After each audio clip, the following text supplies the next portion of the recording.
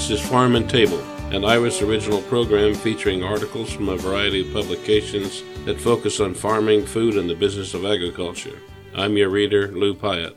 Our first article comes from the September issue of Successful Farming. It's an editorial entitled Holding Steady. Amid farm turmoil, land values are rock solid. Farm income and commodity prices have been in a slump since the commodity boom collapsed early this decade, yet cropland values are little changed at an average of $4,100 an acre nationwide. Stable land values could be a financial cushion in the months ahead, with ag bankers expecting farm income to weaken into the fall. The Trump administration's offer of up to $14.5 billion in trade loss payments on this year's production will bolster the sector, says the Kansas City Federal Reserve Bank. Analysts say low interest rates and the relatively small amount of land on the market are factors in stable prices. Net cash income has been near inflation-adjusted averages, says former USDA chief economist Joe Glauber. Add to that, he says, is the fact that farmers and other investors continue to view farmland as a good long-term investment. Those are all parts of the story, says Pat Westhoff, director of the FAPRI think tank. Yet I've been surprised land values have held in there as well as they have, given much weaker returns than the 2010 to 2013 period. Based on a survey of operators in June, USDA estimates the average value of U.S. cropland at $4,100 an acre, almost the same as the $4,090 an acre average in 2014. In 8 Midwestern states, values declined by 4% to $5,600 an acre over the 5 years. Iowa was hit the worst with a 17% decline, followed by a 12% drop in Indiana. Yet Ohio and Wisconsin had hefty increases. Cash rents followed the same recent pattern as land prices, averaging $140 this year compared with $141 an acre in 2014, says the USDA. For this year, cropland values rose by 1% or $50 an acre from 2018's $4,050 an acre, says USDA. Values rose in most states, including the Midwest, although they declined in Iowa, Minnesota, and Michigan. Ag bankers are making more loans and for higher amounts compared with last spring, says the Federal Reserve in a quarterly report. Loans are running far longer periods as well. Bankers also reported additional declines in farm loan payment rates, a potential leading indicator of past due loans. However, the overall increase in financial stress in agricultural lending has remained relatively modest, and stability in the value of farm real estate has remained an ongoing source of support. The USDA says it plans to offer a general sign-up for the Conservation Reserve in December. Enrollment for the ARC and PLC for this crop year was to begin this month, with sign-up opening in October for the 2020 crop year. Enrollments for market facilitation program payments runs until December 6th. Our next article is entitled Eric Hansotia, AGCO's COO, is focused on smart machinery for farmers. It's written by Natalina Sentz, who is the digital content manager at Roots Journey. Eric Hansotia leads AGCO with more than 25 years of experience in the agricultural equipment industry. Growing up in Wisconsin and working on his neighbor's dairy farm gave Hansotia hands-on experience. Some of his first leadership roles came through youth ag organizations. Successful Farming asked this question. AGCO is different in the number of brands it maintains compared with several other full-line machinery companies, explained Hansotia. There are different customer groups that have different requirements out of their machines and out of the experience they want. With multiple brands, AGCO can target those segments specifically. One brand can go after segment A and another after segment B. We're really calibrating both the machinery as well as overall support and buying experience specific to them It's an advantage we have that some of our competitors don't have, in that they have to try to stretch fewer brands or just one brand across all segments. Successful farming. Farmers are dealing with a high level of uncertainty, prices, weather, and global trade. What keeps you up at night? Hans Socha. I would start with the challenges our customers are going through. I feel for them. Farmers know that they've signed up for a business that is cyclical, has risk in it, and some give and take. But recently, there have been many challenges stacked on top of one another. That's one of the things that occupies a fair bit of my attention and our company's attention. How can we help our customers deal with these issues? In the long term, there's a lot of change going on, not only in our industry, but also with technology, digital, and automating of machines. Successful farming. How is AGCO working to help or emphasize with farmers? Hans Socha. AGCO has a broader solution set than any of our competitors. We have our full lineup of machinery, and we have grain and protein business. Through GSI, we have protein production systems for both swine and poultry, drying solutions, and seed treatment solutions. We also bought Precision Planting about 2 years ago. We look across those solutions now with Precision Planting, and we know more about the planting operation than pretty much anybody else in the business. This year, planting was severely challenged due to the weather. We're looking at those areas that were most challenged and asking how we can help those customers by connecting them with grain drying solutions in the fall. That shows them our partnership by saying, hey, we know an issue that you had in one part of your cropping cycle is going to cause you other issues. If they planted late, that crop is likely to mature later or be harvested at a higher moisture level. A grain drying solution may be something that will help them be more effective this year. What is the next thing from AGCO? Hans Socha. What I really get excited about is the strategy that's running through the core of our company. The Fendt 900 tractor follows the 1000, the most intelligent tractor in the world. The ideal combine could be the most award-receiving machine in ag. The Momentum planter we launched in South America this spring is collecting data with the latest technology from Precision Planting and has a whole new smart frame concept. There's Fuse, our remote monitoring LOT platform. We're going to launch the new AGCO Connect platform, which is both a customer and dealer portal for people to remotely monitor their machines and optimize how those machines are being used. We're carrying that same mindset into our grain and protein business. GrainViz adds intelligence to the grain bin to monitor the properties of the grain inside. It's about full, smart solutions from end to end through AGCO. Successful farming. Tell me about someone who has been influential in your ag career. Hans Socha. One person would be my neighboring farmer whom I worked for growing up. I got to learn about farming by working on his farm, and he taught me a lot about the whole industry. As I went into FFA, my advisor was influential. FFA is not only an agriculture organization, it's also, and even more so, a leadership organization, developing leadership in young minds. I think both of those people are very pivotal. This is the biography of Eric Hans Socha. He grew up participating in 4-H, FFA, and Wisconsin Junior Dairymen's Association. He started his career with John Deere, living both in the U.S. and abroad during his 20 years with the company. 6 years ago, Hans Socha joined AGCO and now serves as the Chief Operating Officer.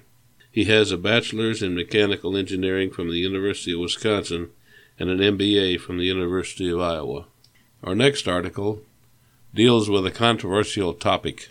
It's entitled, Can We Talk About Pot? The article is written by Tony Drebus.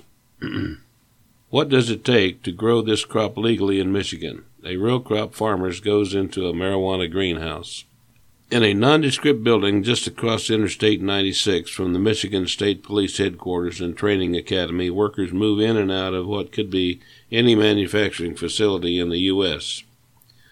The white square structure on a particularly warm summer day buzzes with activity as workers put down pungent blacktop as part of a new road to the warehouse. Employees come and go. The dank smell that's slowly becoming more familiar throughout the U.S. is in the air. However, leaving little doubt that Green Peak Innovations is a marijuana production center. We saw a bunch of security guards walking around, so we knew we were in the right spot, says Chad Davison, 37, a farmer from Fergus Falls, Minnesota, who was visiting Green Peak Innovations' grow warehouse for a few hours with Successful Farming magazine to get insight into how marijuana is produced. If you didn't know what you were looking at, you wouldn't have been able to pick it out. Hemp versus marijuana. Green Peak Innovations opened its new building in February, supplying marijuana to the state's legal medical market. Residents last year voted to legalize adult use or recreational marijuana in Michigan, and sales are expected to start at the end of this year or in early 2020. Cannabis plants are grown for both cannabidiol, or CBD, which is infused into lotions or other oils for medicinal purposes, and for marijuana that's smoked or made into edible products as an intoxicant. Marijuana is still a Schedule I drug, according to the Drug Enforcement Administration, on par with heroin, LSD, and ecstasy, but state legalization is slowly spreading. Washington, D.C., and 11 states, including Michigan, have passed laws to allow adults to purchase marijuana for personal use, while 34 states allow some form of cannabis to be used medicinally, according to Leafly, which touts itself as the world's largest cannabis information resource. Marijuana and hemp, which was legalized on a federal level with passing of the 2018 Farm Bill, technically some come from the same genus, cannabis, and look and smell the same when growing, according to a report from Tom Melton, a professor with North Carolina State University Extension. The difference is that hemp plants contain no more than 0.3% THC, while marijuana is considered anything that contains more than 0.3% THC. Generally speaking, marijuana plants contain 5% or 20 to 20% THC, Melton says. You can't get high on hemp, he says in his report. Value-added crops versus commodities. Davison, who grows several crops including corn, soybean, alfalfa, and sugar beets on his 45 acres he co-owns with his father, Brent, says he made the journey from Fergus Falls to Lansing in a bid to learn more about the production of cannabis. He planted 25 acres of hemp this year to expand his stable of alternative crops. Low prices for corn and soybeans, nonstop rainfall this spring, and an ongoing trade war with China that diminished his ability to sell his agricultural products all led him to adding hemp to his rotation. Our focus going forward is on value-added crops versus commodities, he says. Hearing the trends, there's a lot of noise about hemp, so it makes sense to give it a try. Hemp plants typically reach between 6 and 15 feet tall, depending on the variety and climate, just as 1 acre of hemp can yield about 700 pounds of grain, which can be processed into 22 gallons of oil and 530 pounds of meal, according to a June report from the Agricultural Market Resource Center at Iowa State University. An acre of hemp also will produce 5,300 pounds of straw that can be used to create about 1,300 pounds of fiber, the MRC says. Industrial hemp may be an excellent rotation crop for traditional crops because it supplies weeds and decreases outbreaks of insects and disease problems, says the group's website on industrial hemp. Hemp may also rebuild and condition soils by replacing organic matter and providing aeration through its extensive root system. About 24% of hemp is used to make personal care items, 19% is used in CBD output, 19% is used for food, 18% is for industrial applications, 14% are used in production of consumer textiles, and about 4% are used in supplements, and 2% goes in other consumer products. Data compiled by the AMRC shows about 9,770 acres were planted with hemp in 2016, but that more than doubled to 25,541 acres in 2017. Colorado was the largest grower at 5,921 acres in 2016 and 9,700 acres in 2017.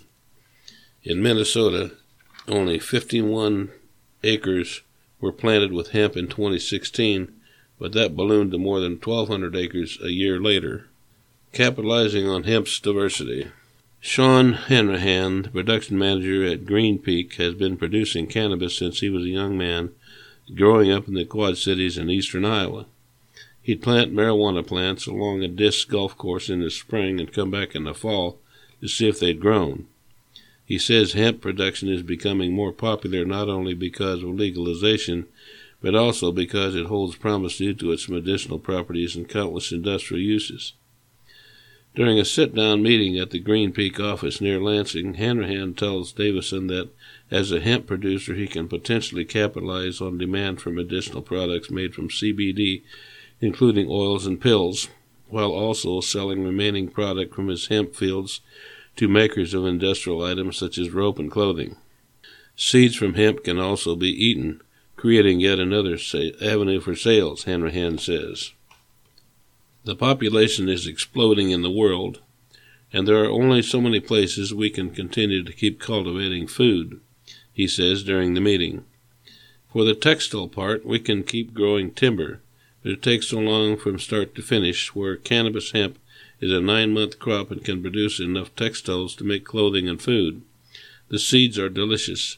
They're high in protein, and hempcrete is something that is utilized in South America that actually is earthquake resistant. It flexes a little more than traditional concrete. Marijuana and agriculture. Hanrahan says he was a clandestine grower of marijuana until he moved to Colorado to participate in the burgeoning legal industry. He then took his talents to Lansing and considers himself to be a farmer in the traditional sense of the word. Namely, he produces an agricultural product.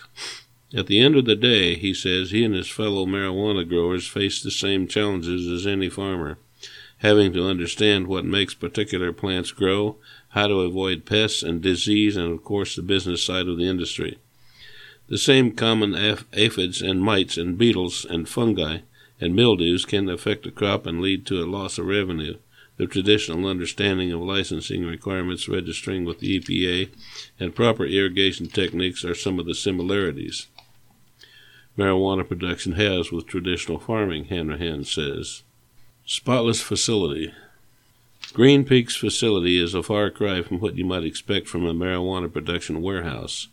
The entrance to the building looks more like the entryway to an upscale office with glass-enclosed meeting rooms, coffee makers, and an area where employees can conduct business or eat lunch. Behind closed controlled doors in the company's actual production facility. It has a clone room where seeds are planted and sorted by variety, a mother room where they begin growing, a vegetation room, several flower rooms where they increase in size, a dry room where they're hung and left until they're ready to be cured, and cure, trim, and packaging rooms. The clone, mother, vegetation, and flower rooms all have high-tech LED lighting that simulates sunlight to allow plants to mature. The lights are left on for 12 to 24 hours a day to encourage growth. The entire facility is immaculately clean. To keep it that way, employees and visitors must wear clean suits into the rooms, beards must be covered, and anybody touching plants must wear disposable gloves to keep from introducing foreign contaminants to the growing plants.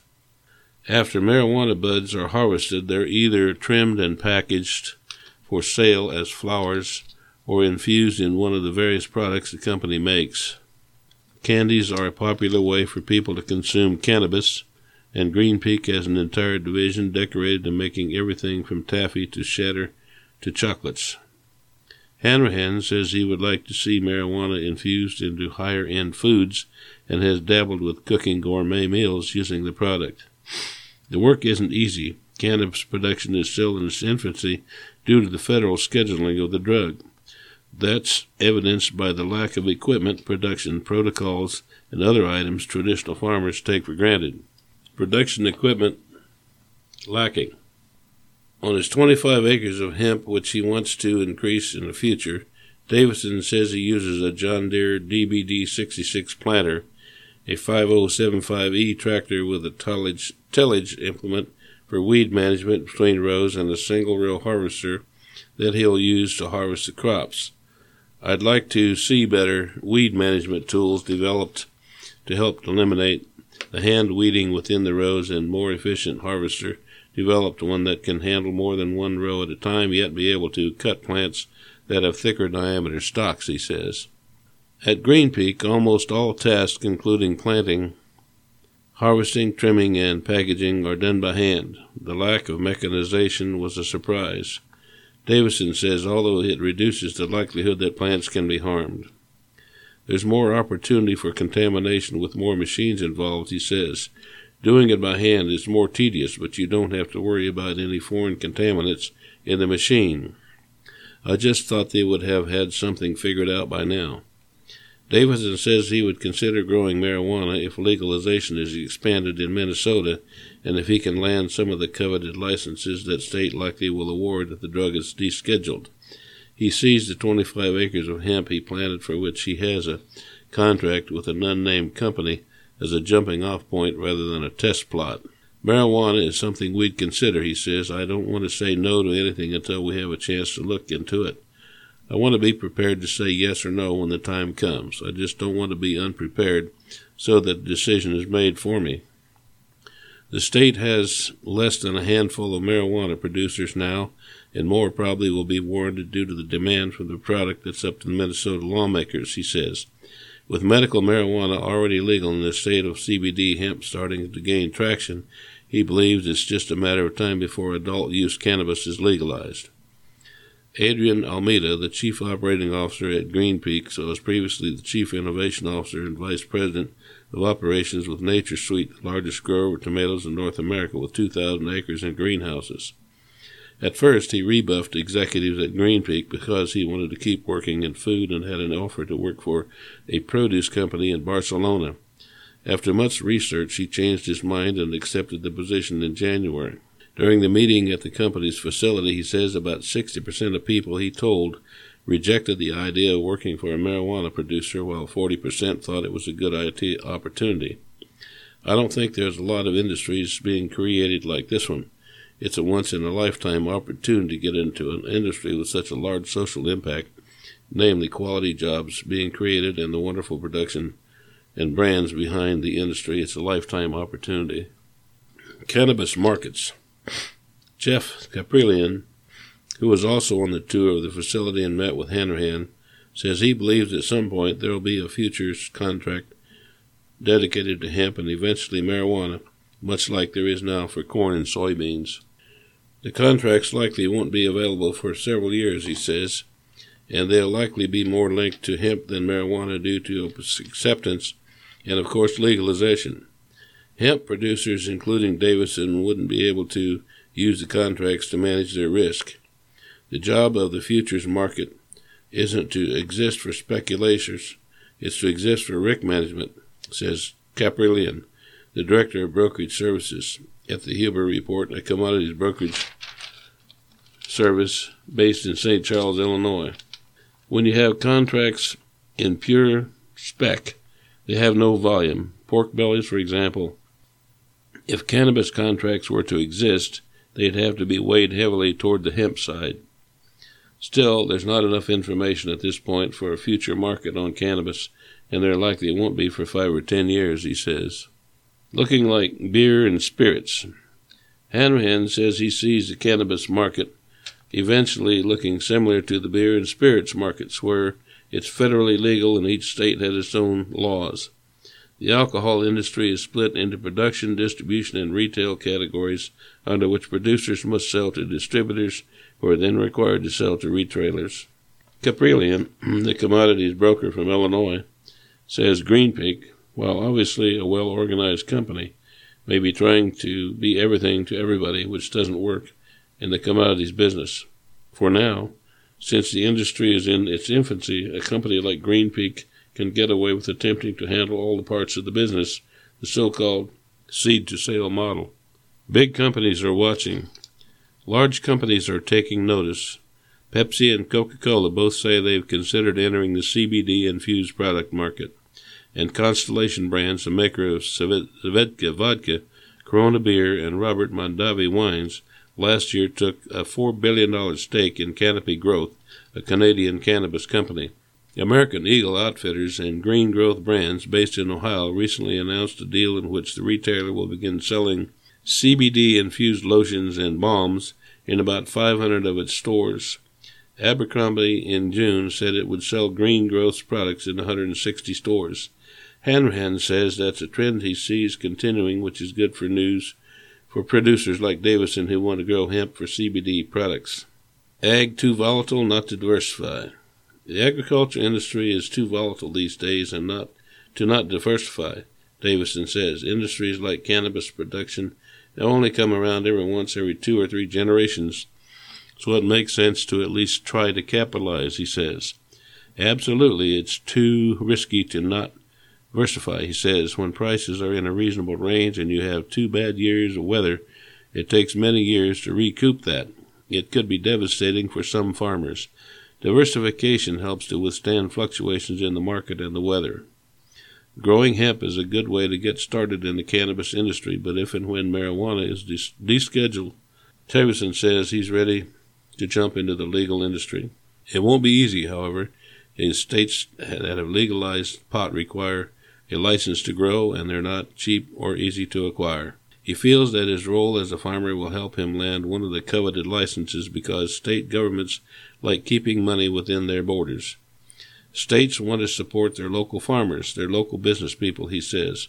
My opinion is that there'll be grower initiative of some sort, which makes sense to me.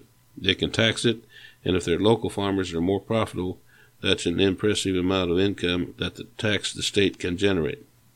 It's not just his agricultural background that will help him, Davison says. His background in business and his education. He has undergraduate degrees in international business and Spanish from Minnesota State Moorhead and a master's in business administration. Will all likely look good on an application. What will help me individually is my business background, he says. There's a lot involved to get where these guys in Michigan are. You've been listening to Farm and Table, an Iris original program. Thanks for sharing your time with Iris, the Iowa Radio Reading Information Service for the blind and print handicapped.